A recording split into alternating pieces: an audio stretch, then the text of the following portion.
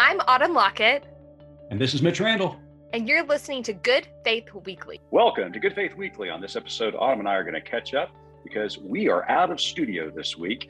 And we've got a great interview for you this week. Marquis Hunt, who is a saxophonist, but he's also an author. And his latest book is The New Human, When the People We Love, Love the People We Love. And it is a fascinating book and a great interview. He will inspire your soul, I promise you. So stay tuned. It's going to be a good show.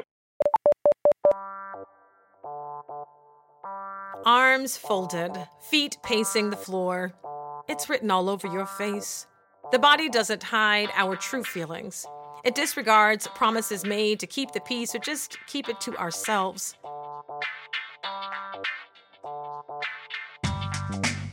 I'm Reverend Starlette Thomas, host of the Raceless Gospel podcast from Good Faith Media. We're giving our listeners a hand when discerning body language. That's our focus in Season 3. The church is called the body of Christ, so what does our body language say about perennial and pressing hot-button issues? What's costing us an arm and a leg? Who do we give the cold shoulder and keep at arm's length? When have we put our foot in our mouth or turned a blind eye? Why are we still sitting on our hands? Where do we toe the line? And why is the kingdom that is coming not on the tip of our tongues? In Season 3 of the Raceless Gospel podcast, we'll address these questions in 8 episodes, and I hope you'll be all ears. The Raceless Gospel podcast is looking at body language. I'm your podcast pastor, Reverend Starlette Thomas. Episode 1 drops on May 5th. Learn more at goodfaithmedia.org.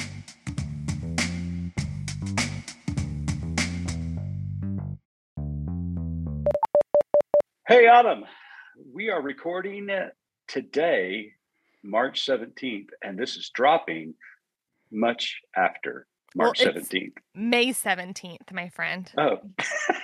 So, yes, you're right. We are in a true Rocky Horror time warp. Okay. So I don't even want you to cut this because that kind of tells you the schedule I've been keeping lately. Yeah. What coast are you on? I don't know. You're in the middle right now in the mountains. I'm about to head to Hawaii, and then you're going to be in California, and then. I know. Last week I was in New England, and then I came home for a couple of days, Central Time Zone, and now I'm in Colorado at the Festival of Homiletics. It's been a great. Did you get a Jesus-shaped funnel cake? Not yet. Okay. That's Don't a great you think idea, that though. if it's a festival, there needs to be funnel cake? There needs to be by funnel cake, definition. Yes. So I don't even know what city I'm in, much less what month it is. So thanks for clearly you went all the way back to St. Patrick's Day, man. But we are recording this on May 17th because you are out of town this week. Where are you, Autumn Lockett? I am in Hawaii. So Oh, that my is the goodness. plan. I know. It's exciting. We have a band of travelers of Good Faith Media, journal readers, article readers, podcast listeners who heard our ads about how we were going to go on an experience to Hawaii, and they signed up. And so we are just going to be hosting them on the island. It's going to be exciting. Well, I hope that you and the others are having a wonderful time. But, what's a lot of people don't know about Good Faith Media is that, we generate all this great content from our digital news and opinion to our videos and podcasts to our journal and books. But there's another offering at Good Faith Media that really doesn't have anything to do with media. It has to do with experiencing God's creation. And that's what you're on right now, one of our Good Faith experiences. But there's more to come in the future. So tell the audience a little bit about what these Good Faith experiences are and how they can find out more about them. Yes, of course. If you've been with our podcast for a while, you'll remember that last summer we did several experiences, but one of them was in Glacier National Park. And so what we do is our team picks bucket list places, sort of strategically that don't have a lot of Wi-Fi access and cell service because we want people to unplug from this media that we generate and are a part of, and just really focus on God's creation and having some blessed community with people who have been, following along in this hard life and finding some glimmers of hope with our content. And so we go to these places. There's not like a Bible study and a worship time, anything like that. Just like Marquez will talk about in the interview later, you don't go into nature, nature is you. And that's sort of this kind of experience that we do. So if you'd like to find out where we're going next, Good Faith Media, and then click on our experiences tab, and you can also sign up to learn when we first release our next summer plans. I don't think it's too late. I think the next experience after Hawaii is the Pacific Northwest. Yes, we still have some spots near Portland. Yeah, we still have some right. spots. So anybody interested in signing up, please click on that link, find out more information about it. It's going to be a wonderful, wonderful experience. And then in the fall, we're going to take some people to Amish country in Pennsylvania. So that'll be another great experience. So click on that as well. And got a lot more planned in the future. So really encourage you. It's a great experience. Not only get to see beautiful, wonderful places that God created, but you have incredible community, whether that's on a trail, as you go to a glacier or see a mountain or look at stars, and then you get to eat some wonderful food and just enjoy fellowship together. So and we do all the planning, right? We do all the planning. Yeah. You pay one fee, you get yourself there. And that's it. And that's it. We will feed you, we'll take you to all the great places. And we have, local and resident experts in that area. So you really are getting to see, it's not just the touristy spaces. You're getting to really see what life is like. Well, Autumn, I hope you and the team are having a wonderful time in Hawaii. To listeners, for some reason, if the world has fallen apart after May 17th, we apologize, but we promise we will be back next week to talk about everything that has transpired while we've been away. But until then, enjoy this incredible interview with Marquess Hunt, whose latest book, The New Human, When the people we love the people we love. It is a great interview. It's a great book. So stay tuned. Marvel at Pacific Coast Wells. Wonder in rainforests. Explore wild coastlands and towering cliffs. Join Good Faith Media for a unique and immersive experience in the Pacific Northwest and Olympic National Park. Enjoy engaging conversation with your small group of adventurers led by our team, which includes a journalist, historian, and theologian. Join us July the 23rd through 30th. Learn more at faithexperiences.org. Welcome to Good Faith Weekly. On this episode, we've got a very special guest with us all the way from Little Rock, Arkansas. Marquess Hunt is a Stellar Award-nominated recording artist, most noted for his experience in playing soprano saxophone, but he's eloquently gifted an alto and tenor sax. He has performed, written, and produced for Grammy and Dove Award-nominated albums. With an impressive resume, Marquess has shared stages and performed on albums with Kirk Franklin, Yolanda Adams, Backstreet Boys, Fred Hammond, Ben Tankard, and many other notable artists. Marquess was recognized and nominated as Best Jazz Artist by Central Arkansas Music Awards. He is recommended by the Arkansas Arts Council as a member of the prestigious Arts on Tour program that provides grants to nonprofit organizations for the promotion of music excellence and artistry. Marquess isn't just a talented headlining saxophonist, though. He writes, produces, and sings as well. He's also an author, poet, speaker, and host of a radio show. Marquess' goal is to always inspire the listener and to encourage them to open their hearts and minds. Marquess considers it an honor, and in some small way, his music and words can touch his audience. He recently released his most recent book that we're all excited about, the reason for him being with us at Good Faith Weekly, The New Human, When the People We Love the People We Love. It's a great book, and we are excited to have Marquess with us this week. Marquess Hunt, welcome to Good Faith Weekly. Hey, I'm glad to be here. Thank you so much for having me. Well, I've got the book right here in hand. You can, listeners, you can pick this copy of the book, The New Human, at Amazon.com. It's a great read. You can have it in your hands by tomorrow, so make sure you order it. But Marquess, first question out of the bat, what inspired you to write this book? Man, I was failure, disappointment, heartbreak, and it was interesting to see how we make putting people out of our lives so easy. Mm. And I wanted to find a way to correct that issue in our culture. Mm. That's really good. Well, I appreciate it. Love the Human. The title, The New Human, just is very intriguing, very thought-provoking. So when I saw it, I just couldn't wait to pick it up. And honestly, the title is sort of a mystery a little bit. Before we jump into The New Human, let's define the old human. And I'm assuming that the old human title would be The Old Human, when the people we love hate the people we love, right? I mean... Certainly when the people we love find reasons to not love people we love. Yep. We keep boundaries. There's a section in the book, a chapter, the last chapter I wrote in the book is a chapter on boundaries, because I was having so many conversations about how people were talking about putting up healthy boundaries. You have to protect yourself. And I think that old human is one that is living a life of fear rather than one of faith and hope and trust. So, Marcos, what was very interesting to me, as you mentioned boundaries, is that this month is Mental Health Awareness Month, and the book's release coincides with this entire month. And I know the book isn't entirely about mental well-being, but there are components about it, as you mentioned, boundaries. This book talks about mental health, but it also talks about theology.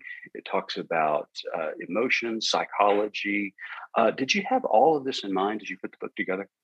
Not initially. I'm pretty much a mystic and a poet. Growing up as a child, my family calls me maybe hard to deal with, very technical, thinking too much. And so as I've grown and built professional relationships, I've been very concerned about how we make decisions in our relationships, how we embrace people. And a lot of our belief system is based on how we think and the meaning we give to things. And so there's a crossover, I think, developing in the world right now, where spirituality and psychology and psychiatry are starting to merge again. We've gone decades where that split has been there, but now we're seeing a convergence of these particular disciplines find ways to marry. Well said. Yeah, when the Jesus Band-Aid didn't fix everything, we thought, maybe we'll have to involve some science in this thing, and that they're not, they're not in tension together all the time. Right, absolutely. Yeah. So what kind of transformation are you looking to capture in this book, from the old human to the new human? Well, it's right. There's captured in When the People We Love the people we love. The book asks one central question at the beginning: can I make my best better? And the book is summed up in this statement: your capacity to love is limitless. And when you're challenged to not believe this, love anyway. Every moment we walk into an experience where we are tempted to fear or we are invited to love. So that new human, the one who is willing to accept the invitation to reach within and find, what do I have in this moment that's good for me and for everyone? Christ would have said, I have come that you might have life and life more abundantly. Right after he focused on the enemy comes to steal, kill, and destroy. I think that enemy context is the old human context. So I ask the question, are you in this moment to kill, steal, or destroy? Or are you here to bring life and life more abundantly? And if the answer is life abundantly, then the duty is to look within. That's great. And Marcos, you talk a lot about love, obviously, in this book. And there's one moment in the book where you captured this phrase that's just been, it's gripped me. And you claim that we humans are on a search for love. And I love that, that we're on this quest, we're on this expedition, looking and searching for love. In fact, you write, the humans tend to search for love through some mode of relationship. So, Marcos, why do you think humans have such a strong desire for love within community? Well, we are, in the book, I introduced this phrase called the human event. We are our humanity and our individuality, almost as though it is distinct from the collective. But humanity is itself an event happening in the world, in the earth. We are all a part of this collective choosing, vibration, affect that is changing everything with every new moment. Our choices affect the terms and conditions in which the world continues. It's like we are living an ongoing contract with the universe, and every time we breathe, we shift in the world. So the relationship aspect of who we are is the human event is nothing without all of us. We all participate in it at a very specific time. Sometimes those moments are designated, but it demands that we be in relationship with each other in much the same way as our body organs and tissues and cells are in relationship with the other. And so the relationship provides for us a mirror for us to experience ourselves in ways that we didn't know existed. I call it in the book our secret selves or our sacred selves. Each person has something to give me that awakens me to something about me that nobody else on the planet could do. It makes each of us necessary. Mm-hmm. And would you say there's enough room for all of us in this human event? Well, this is what I say. If for some reason somebody shows up in your presence or in your consciousness, that alone is proof that there is room for them. Mm-hmm. Mm-hmm. And later on in the book, you talk more about the divine, but in this section in particular, in fact, I'm flipping through pages right now because I made a little note, because this human quest or human search for love is instilled in us. And I made a note when I underlined this. It's instilled in us through the divine. And there's also this, I think, this misnomer that the divine also searches for love. And it's not based upon an insufficiency. And that's the next question that I was going to ask. But it's on this very nature of outpouring. God created humanity through the outpouring of the divine love, because one of the most heartbreaking moments in the creation narrative, this is my note, is when sin enters the world and humanity has fallen. The first question on the lips of the divine is what? Where are you? It's the divine searching for this community. And it's a beautiful expression. I mean, again, that just captured me. So well done. I really like it. So I know Autumn's got a question about that insufficiency, though, because that's a great section too. Yeah, the quote exactly is, love does not seek to fill insufficiency because love does not see insufficiency. And we really loved that. You know, there's the line about perfect love cast out fear. And that's exactly what you're mentioning here. So tell us a little bit more about what you mean with that line about insufficiency. Well, we are trained, I think, domesticated in this world. For whatever reason, we have learned to see the human as an event or an agent that must acquire something in order to attain something.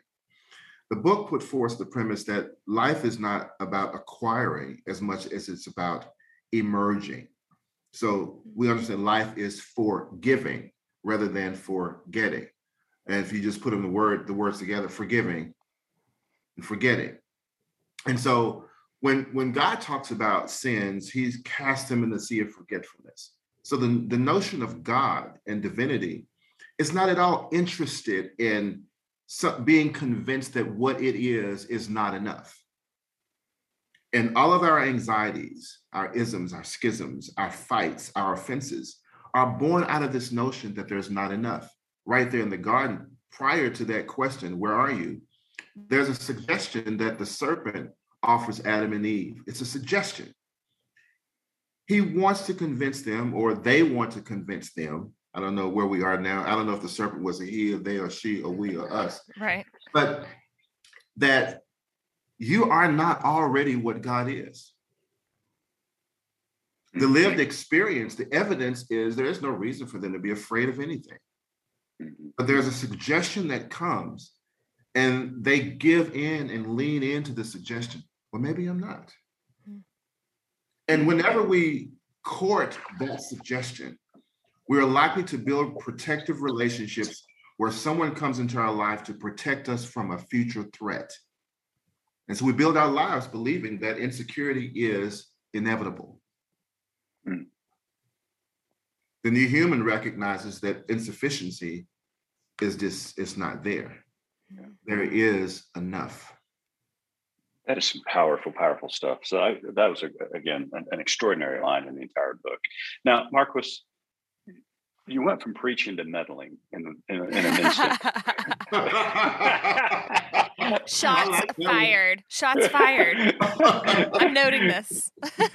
Because you have all of this beautiful explanation about love, and then you throw out this challenge in the middle of the book. Another, it's really simple, and you hear this cliche a lot, and that's practice what you preach. But you write, speaking truth does not exempt anyone from practicing truth. And when I read that, man, did that feel like an indictment on the Christian community, because so often we have laced our language and our messaging and even our actions with the words love, but do our actions really solidify that concept of agape love that we read about in Scripture? So my question is, who'd you have in mind when you wrote that, Marquis? Oh my. Well, Christianity writ large, the institution of love is what I have in mind, in whatever derivation it's coming to us. Just this past Sunday in the lectionary, there was a statement that Jesus makes. By this shall you know that all people are my disciples, that they have love for one another.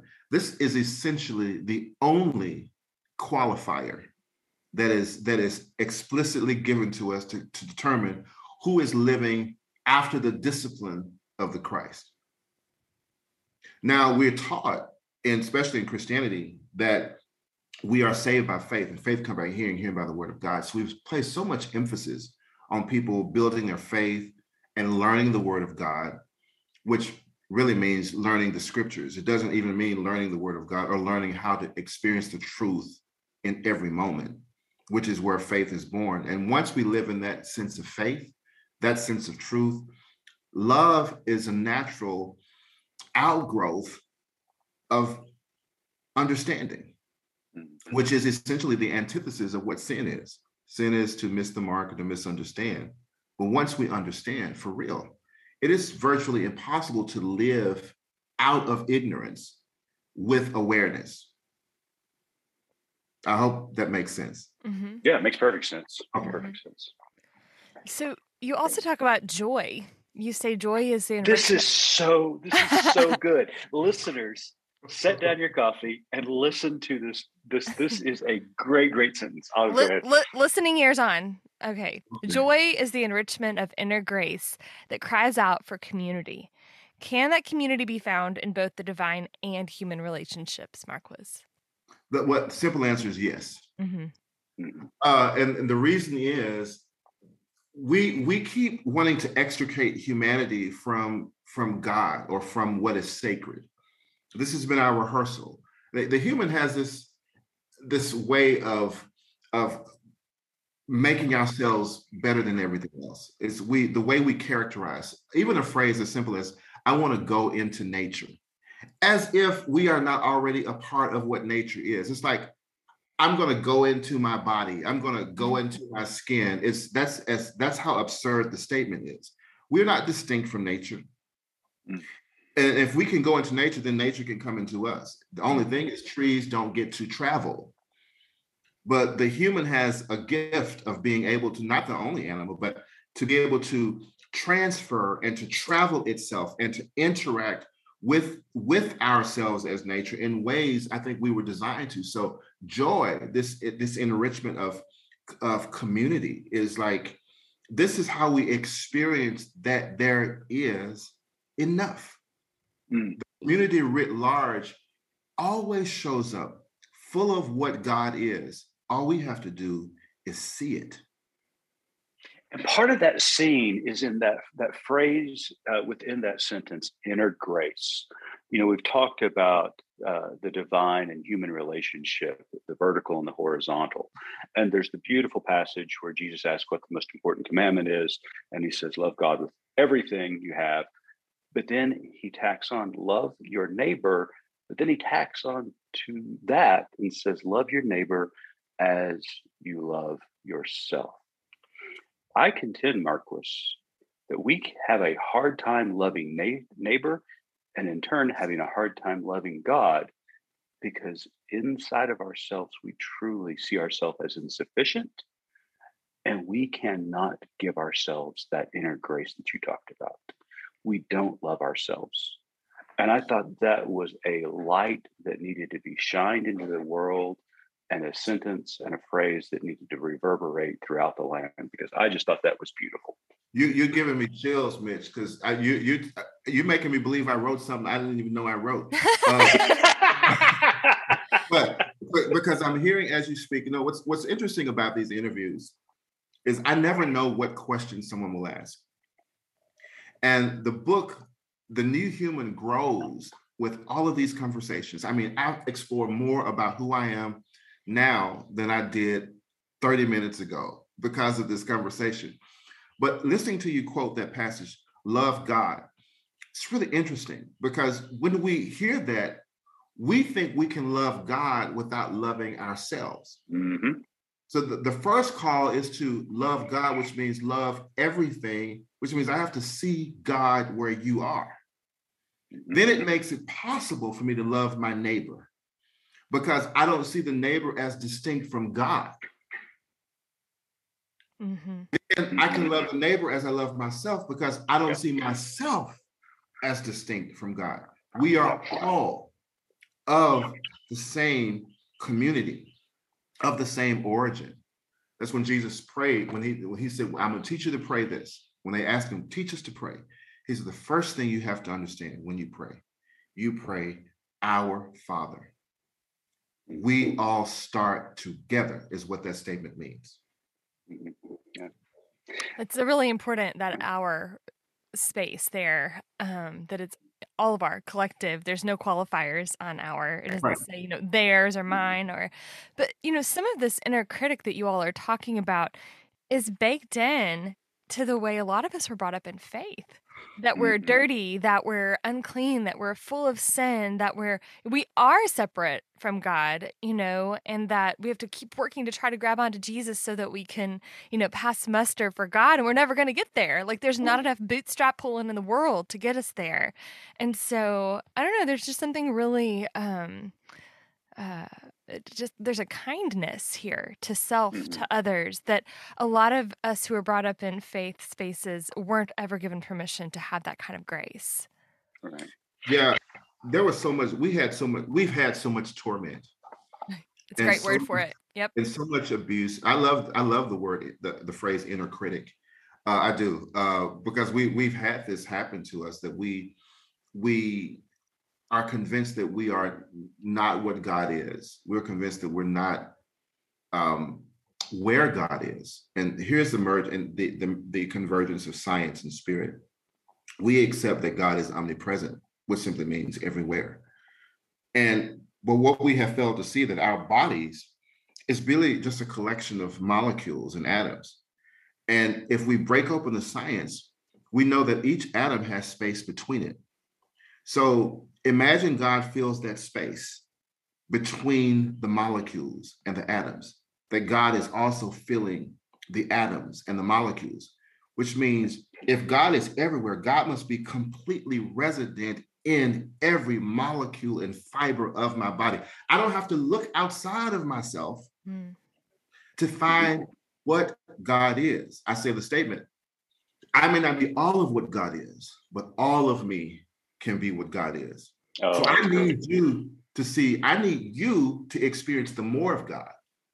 I need you to experience the more of love, but I don't need you to experience love or God, just more of it. This book is filled with that. This book is filled with all kinds of wisdom exactly like that.